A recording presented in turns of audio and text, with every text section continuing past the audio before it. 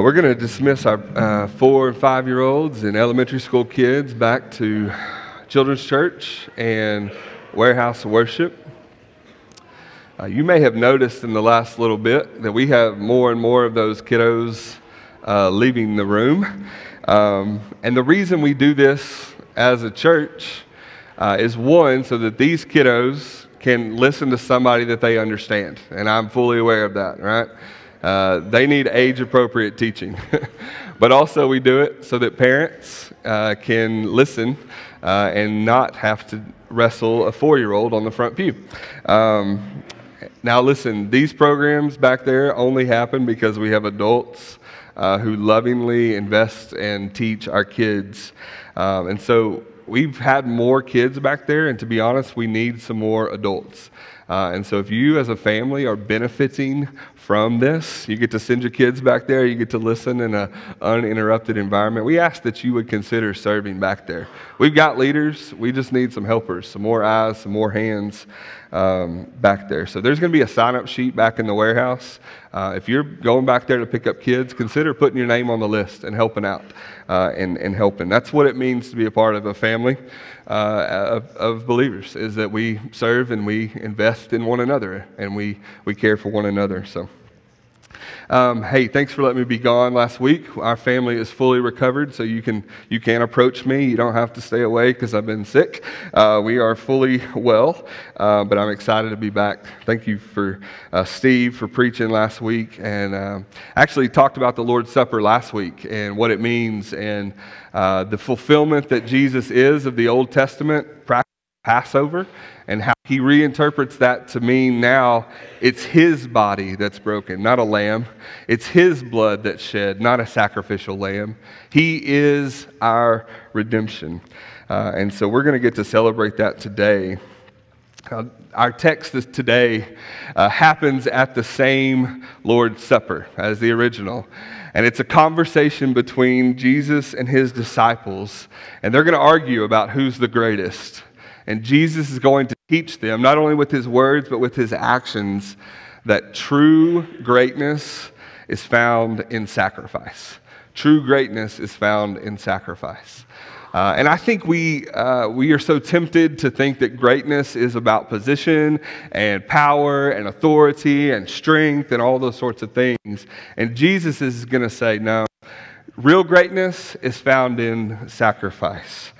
We actually understand this, and I was thinking about the girls' varsity basketball team when I thought about this. True greatness comes through sacrifice.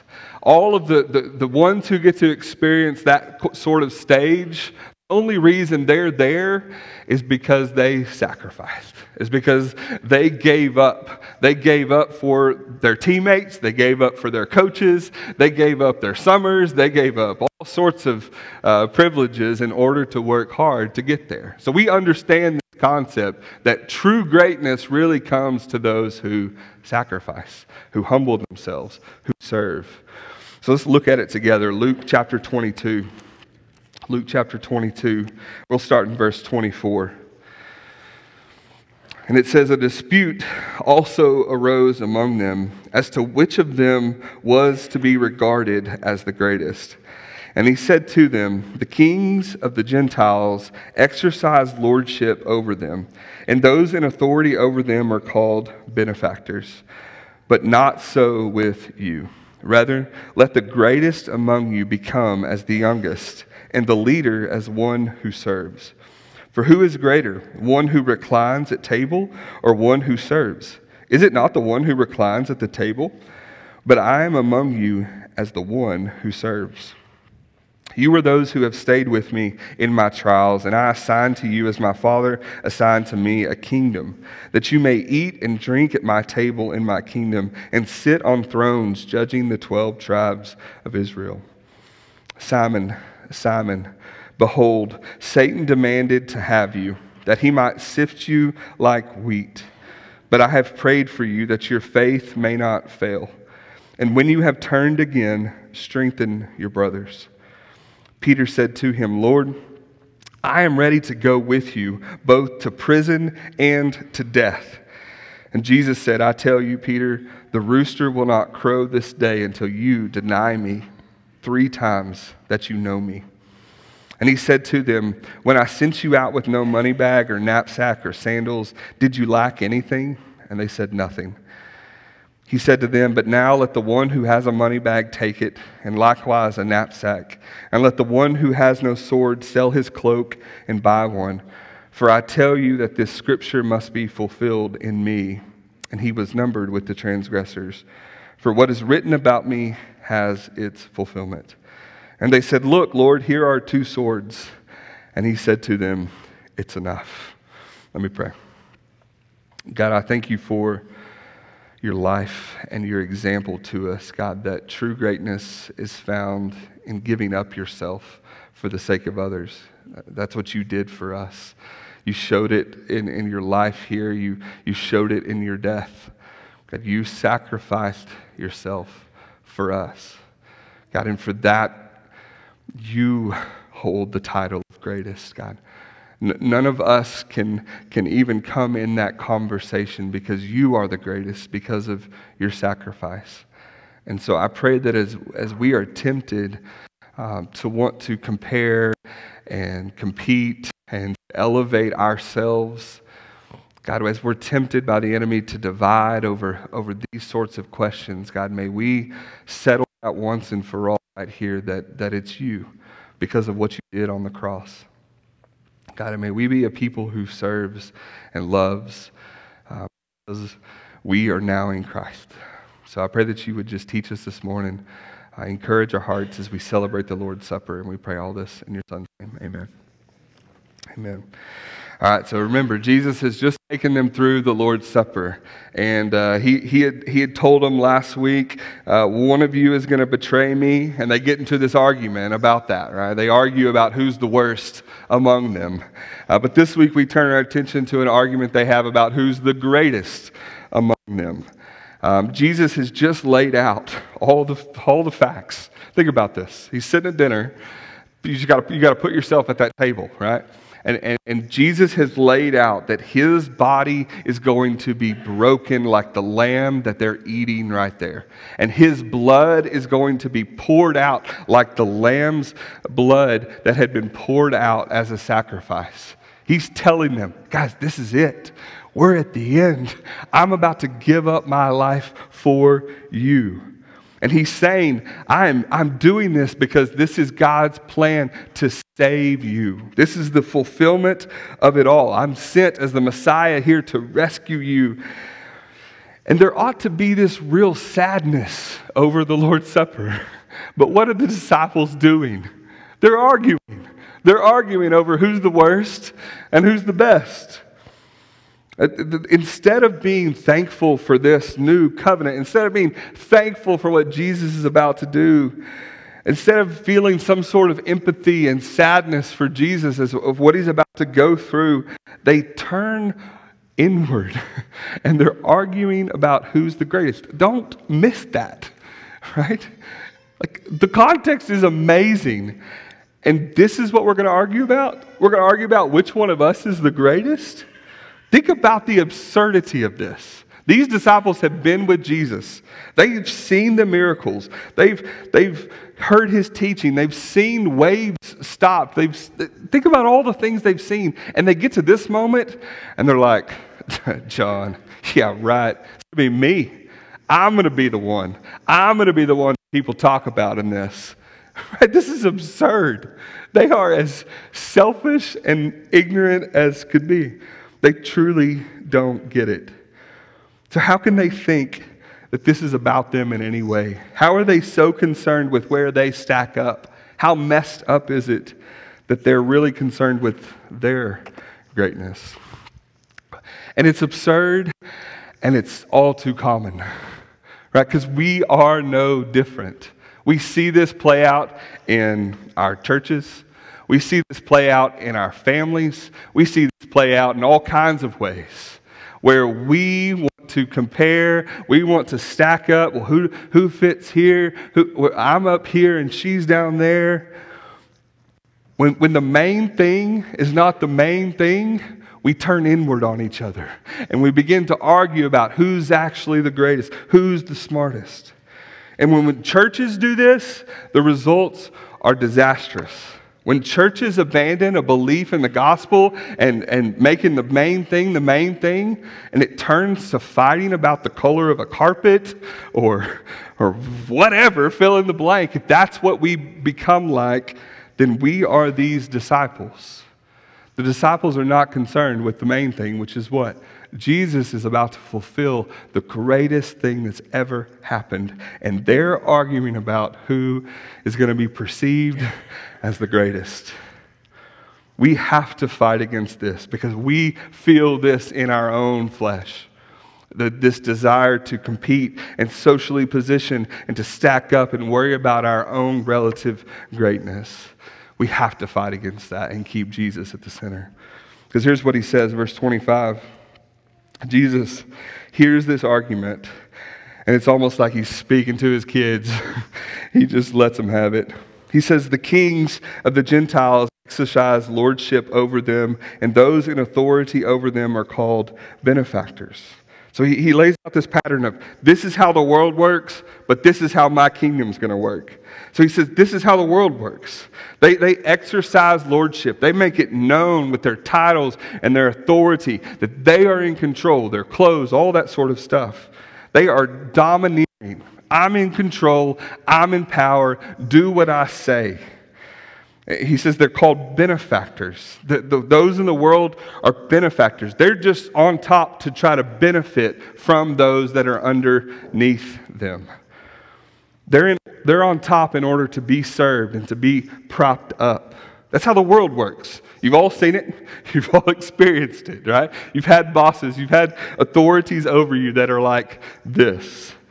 Jesus says that's how the world works, and that's how we're tempted to live. But he says, verse 26, but not so with you. Rather, let the greatest among you become as the youngest, and the leader as one who serves. Jesus says, my kingdom is not like this world. My disciples are not going to live like this. This is not how it's to be with you. You're not going to argue about who's the greatest. You're not going to argue about who's the best, who's on top, who's in control. Why? Because being great in my kingdom has nothing to do with how many people are under you or how much power you have. He says, being great among you is being like me. It's being about service. It's being about humility and honoring others. He says that the greatest will become like the youngest. The youngest was despised. Young people were not viewed with any sort of honoring way. They're low. And it's leaders as the one who serves. Like those who are serving are not viewed with high esteem in this time. And he's saying, if you want to be great, give it up. And serve somebody, love somebody, take some dishonor, right? It's about giving that up and serving others. So you want to be great, disciples? Try to serve. Quit trying to be on top and get busy serving and loving somebody else. He says that's the path to greatness in my kingdom, is giving up yourself and serving others' people. It says in verse 27, he gives another example. He says, for who is the greater, one who reclines at table or the one who serves? Is it not the one who reclines at table?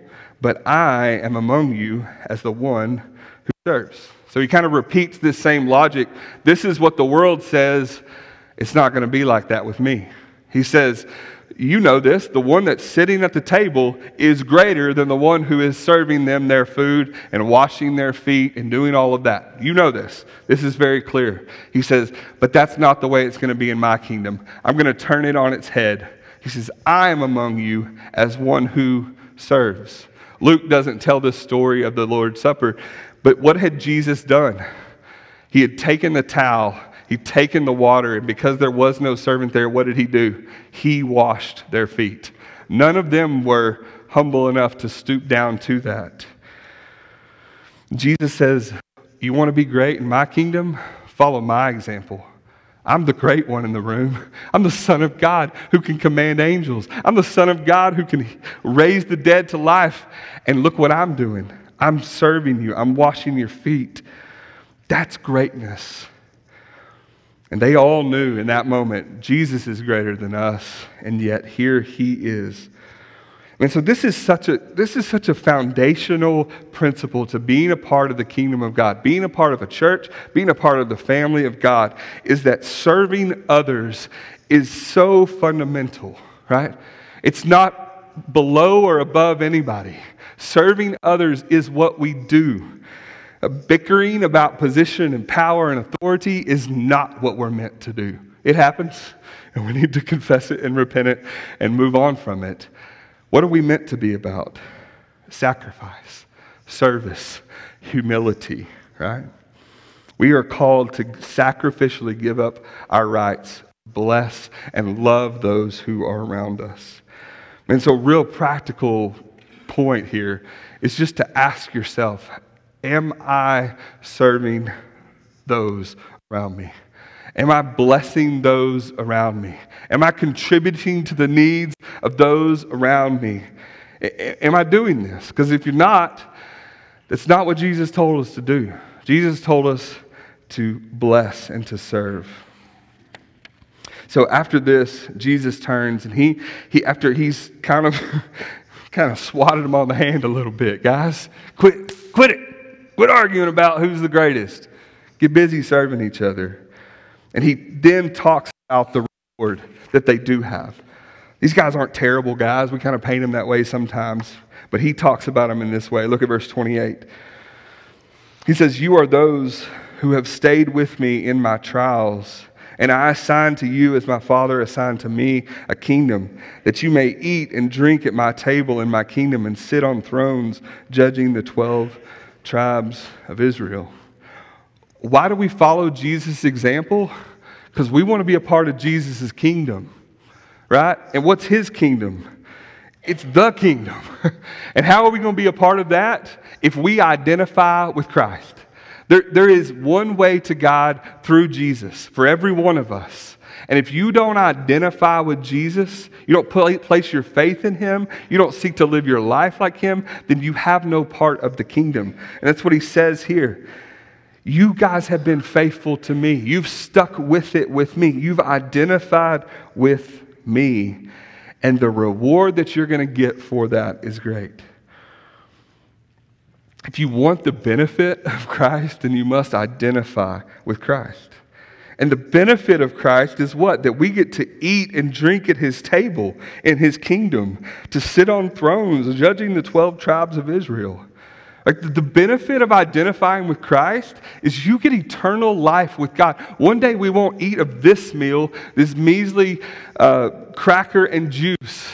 One day we will feast, we will dine, we will celebrate and rejoice at the wedding supper of the Lamb with God forever. The greatness of that moment when the buzzer goes off and you were screaming in celebration and victory, that's heaven, where we experience true victory fully, finally, perfectly. But the only way we get that is if we identify with Christ. If we identify with him. God's kingdom is for God's people who have been redeemed and reoriented to live like him. Let's keep going. Verse 31, he turns to Peter and he says, verse 31, "Simon, Simon, behold, Satan demanded to have you, that he might sift you like wheat.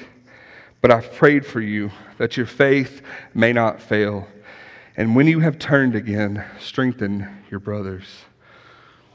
He says, Simon, Simon. As they're arguing about who's going to be the greatest, Jesus really points them to this. You guys don't understand what's happening. There is a spiritual battle that you're about to enter that you don't even get. You're worried about who's. No. Simon, Satan demanded to have you.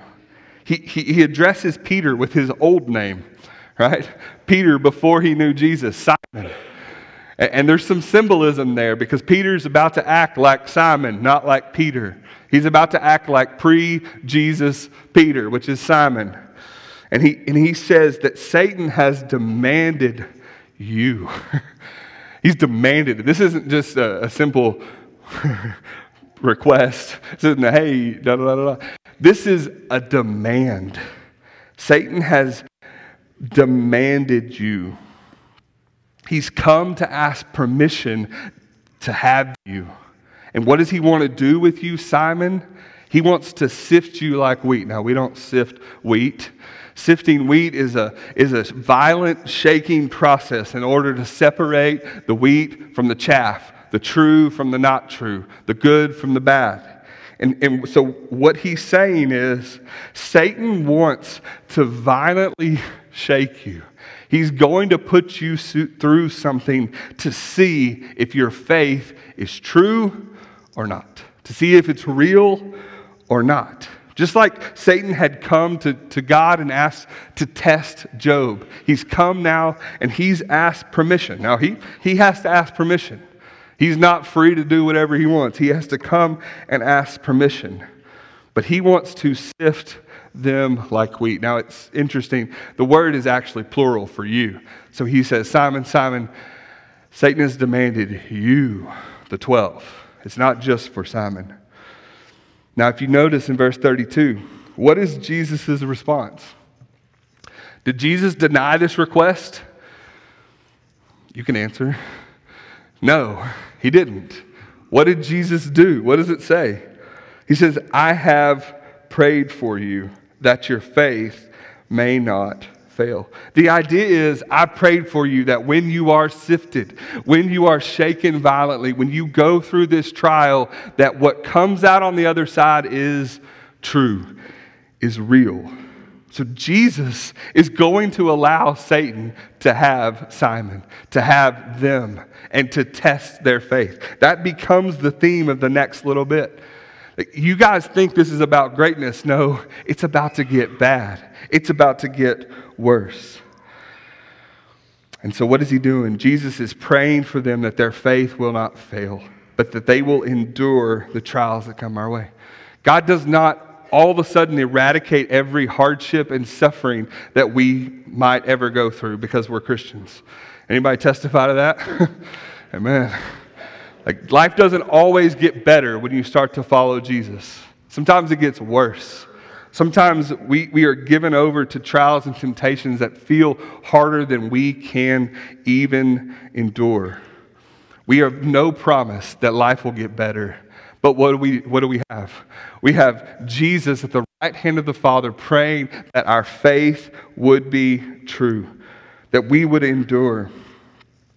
Now it's interesting, verse 32, he says, and when you have turned again, strengthen your brothers. So it carries the idea that he's going to turn. He's going to fail in a sense. He's going to miss it. It's not all going to be perfect. But when you have turned again, strengthen your brothers. So Jesus is telling them, you're about to go through something, Peter, and it's going to be hard. But you're going through it for a reason. And you're going to fail. But when you come back, strengthen your brothers. See, our trials, our pain, even our failure, we have this beautiful promise in Scripture that what Satan intended for evil, God meant for what? Good, right? Romans 8:28, that God works all things together for the good of those who love him and are called according to his purpose. The comfort that we've received as Christians is meant to be what? For comfort for others, right? Our trials and pain are meant so that when we turn again, we strengthen the brothers. We don't go through things just because God's this weird, like, scientist putting us through experiments in heaven. That's not it at all. We go through things because there's sin in the world, and because we need to strengthen our brothers. Now, Peter doesn't get it. And look what he says in verse 33. Peter said to him, Lord, I don't know how he said this. I can't understand the tone, but here's what he said. Lord, I am ready to go with you, both to prison and to death. Peter doesn't get it. He thinks he gets it. He thinks he understands what he's about to go through, but he doesn't realize the difficulty that's about to face him. He's still this bold, brash, overconfident Simon. And he declares, Lord, there's no way that I'm going to fail you. There's no way that I'm going to turn from you.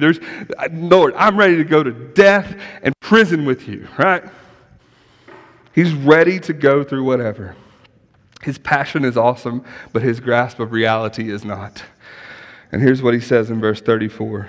Jesus says, I tell you, Peter, the rooster will not crow this day until you deny 3 times that you know me. Jesus loves him enough to tell him the truth. Only, Peter, will you not follow me to prison or death? You're going to deny before a slave girl that you even know me. Before the morning even comes, this is going to happen. Man, what a blow. What a downfall. What a turn from, let's go, I'm ready to charge the gates, to, I don't even know you. I don't know that man. What a downfall that Peter's about to experience. He's going to go from whipping out his sword and chopping a guy's ear off, which is cool. Ignorant, but cool. He's going to go from that passion to, I don't even know that man. I don't identify with him. He's not, I don't know him. What a trial he's about to be put through. And I think Jesus is trying to prepare Peter for this moment. Not for the moment of trial, but for how do you respond when you do fail. I think that's why Jesus shares all of this with him. Because you're going to fail, Peter. Here's how you respond. Turn again and strengthen the brothers. He's preparing him for what's ahead. And I think that's why we get Scripture too. Every one of us will face trials, temptations, and struggles. And hear me, every one of us will fail. We are not 100% faithful. We will mess up. We will be found unfaithful in various ways. Praise God that our eternal security before God is not based on how well we performed this past week. Amen? Right? And Jesus is trying to prepare us. The question is not whether you're going to go through the trial. The question is, how are you going to respond when you fail? How are you going to respond when you don't remain faithful? And how should we respond? We repent of it. We keep moving forward. And we allow God to use our trials to strengthen the brothers. Right? That's why Jesus doesn't stop every trial that we go through, because he's forming something in us and he's forming something out of us that's going to help other people going through the same thing. Your mess, your story is on purpose. God wants to use your life, your testimony, in order to make our family better, to encourage us better. Let's keep going, verse 35. And he said to them, when I sent you out with no money bag or knapsack or sandals, did you lack anything? And they said nothing. Not that they said nothing. They said, no, we didn't lack anything. Verse 36. He said to them, but now let the one who has a money bag take it, and likewise a knapsack. And let the one who has no sword sell his cloak and buy one. For I tell you that this scripture must be fulfilled in me. And he was numbered with the transgressors. For what is written about me has its fulfillment. Now this is a little confusing, but previous to this, Jesus has sent them out in ministry, and he told them on that, right? Don't take an extra money bag, don't take a knapsack. You just go to the village. They're going to receive you, and they're going to provide for your needs. And if they don't, dust your feet off, go to the next one, right? And what had they found when they did this? That they received a really warm welcome. People took care of them. People met their needs, and God provided for them in miraculous ways. So he said, you've seen that play out. But he says now, verse 36, he says, you know that money bag? You need to take it. You know that knapsack? You need to take it. You know that sword? You need to take it. The story has changed. No longer is the world friendly to them. No longer is there this warm reception. Hey, we're glad you're here. Come, we'll make you some bread. No, he's telling them what? It's about to get worse. There's about to be persecution. There's about to be animosity. You're not just going to go out and get a free meal. You're going to have to provide for yourself. I really think the sword is figurative, because not long after this, Jesus tells Peter, put the sword up. Like, we're not here. Like, I don't think, anyway, that's a whole nother point. Jesus is telling them the landscape, your mission is changing. You're about to face trials and opposition, and you need to be prepared for that. The world is going to hate you like it's about to hate me. Why? What's changing? Because of verse 37. He says that this scripture must be fulfilled in me. He was numbered with the transgressors, for what is written about me has its fulfillment. Jesus quotes from Isaiah 53. Isaiah 53 is this beautiful passage about the suffering servant, the Lamb of God who will come, the Messiah who will sacrificially give up his life and lay down his life in order to rescue and redeem his people. It's a beautiful, wonderful, perfect picture of Jesus 600 years before he came. And Jesus quotes from this passage and says that this servant will be numbered with the transgressors. Jesus is saying this: I've come to the final place. And what's about to happen is they're going to say, I'm a transgressor. Sin is going to be laid on me when I am sinless, when I am perfect. I'm about to take that on in order to save you. And he says this has to be fulfilled. What is written is coming to its fulfillment now. Friends, we've reached the end.